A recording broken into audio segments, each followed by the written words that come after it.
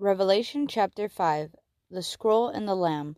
Then I saw in the right hand of him who sat on the throne a scroll with writing on both sides and sealed with 7 seals. And I saw a mighty angel proclaiming in a loud voice, "Who is worthy to break the seals and open the scroll?" But no one in heaven or on earth or under the earth could open the scroll or even look inside it. I wept and wept because no one was found who was worthy to open the scroll or look inside it. Then one of the elders said to me, "Do not weep. See, the Lion of the tribe of Judah, the Root of David, has triumphed. He is able to open the scroll and its 7 seals." Then I saw a lamb looking as if it had been slain, standing at the center of the throne, encircled by the 4 living creatures and the elders.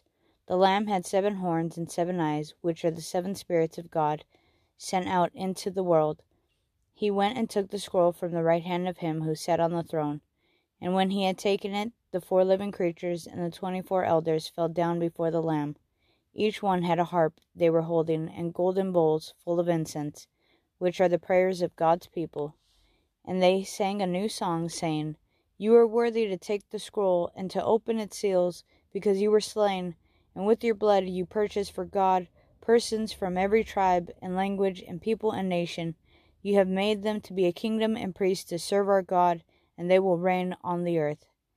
Then I looked and heard the voice of many angels, numbering thousands upon thousands, and 10,000 times 10,000.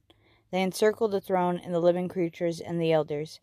In a loud voice they were saying, "Worthy is the Lamb who was slain, to receive power and wealth and wisdom and strength and honor and glory and praise."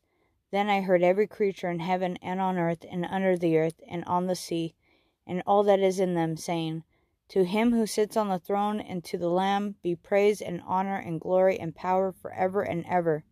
The 4 living creatures said, "Amen," and the elders fell down and worshipped.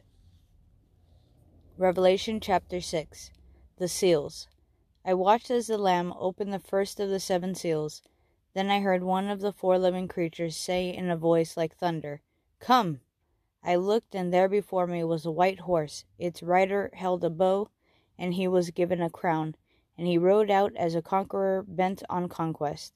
When the Lamb opened the 2nd seal, I heard the 2nd living creature say, "Come!" Then another horse came out, a fiery red one. Its rider was given power to take peace from the earth and to make people kill each other. To him was given a large sword. When the Lamb opened the 3rd seal, I heard the 3rd living creature say, "Come!" I looked, and there before me was a black horse. Its rider was holding a pair of scales in his hand. Then I heard what sounded like a voice among the 4 living creatures, saying, 2 pounds of wheat for a day's wages, and 6 pounds of barley for a day's wages, and do not damage the oil and the wine. When the Lamb opened the 4th seal, I heard the voice of the 4th living creature say, "Come!" I looked, and there before me was a pale horse. Its rider's name was Death, and Hades was following close behind him. They were given power over 1/4 of the earth to kill by sword, famine, and plague, and by the wild beasts of the earth. When he opened the 5th seal, I saw under the altar the souls of those who had been slain because of the word of God and the testimony they had maintained. They called out in a loud voice, "How long, sovereign Lord, holy and true, until you judge the inhabitants of the earth and avenge our blood?"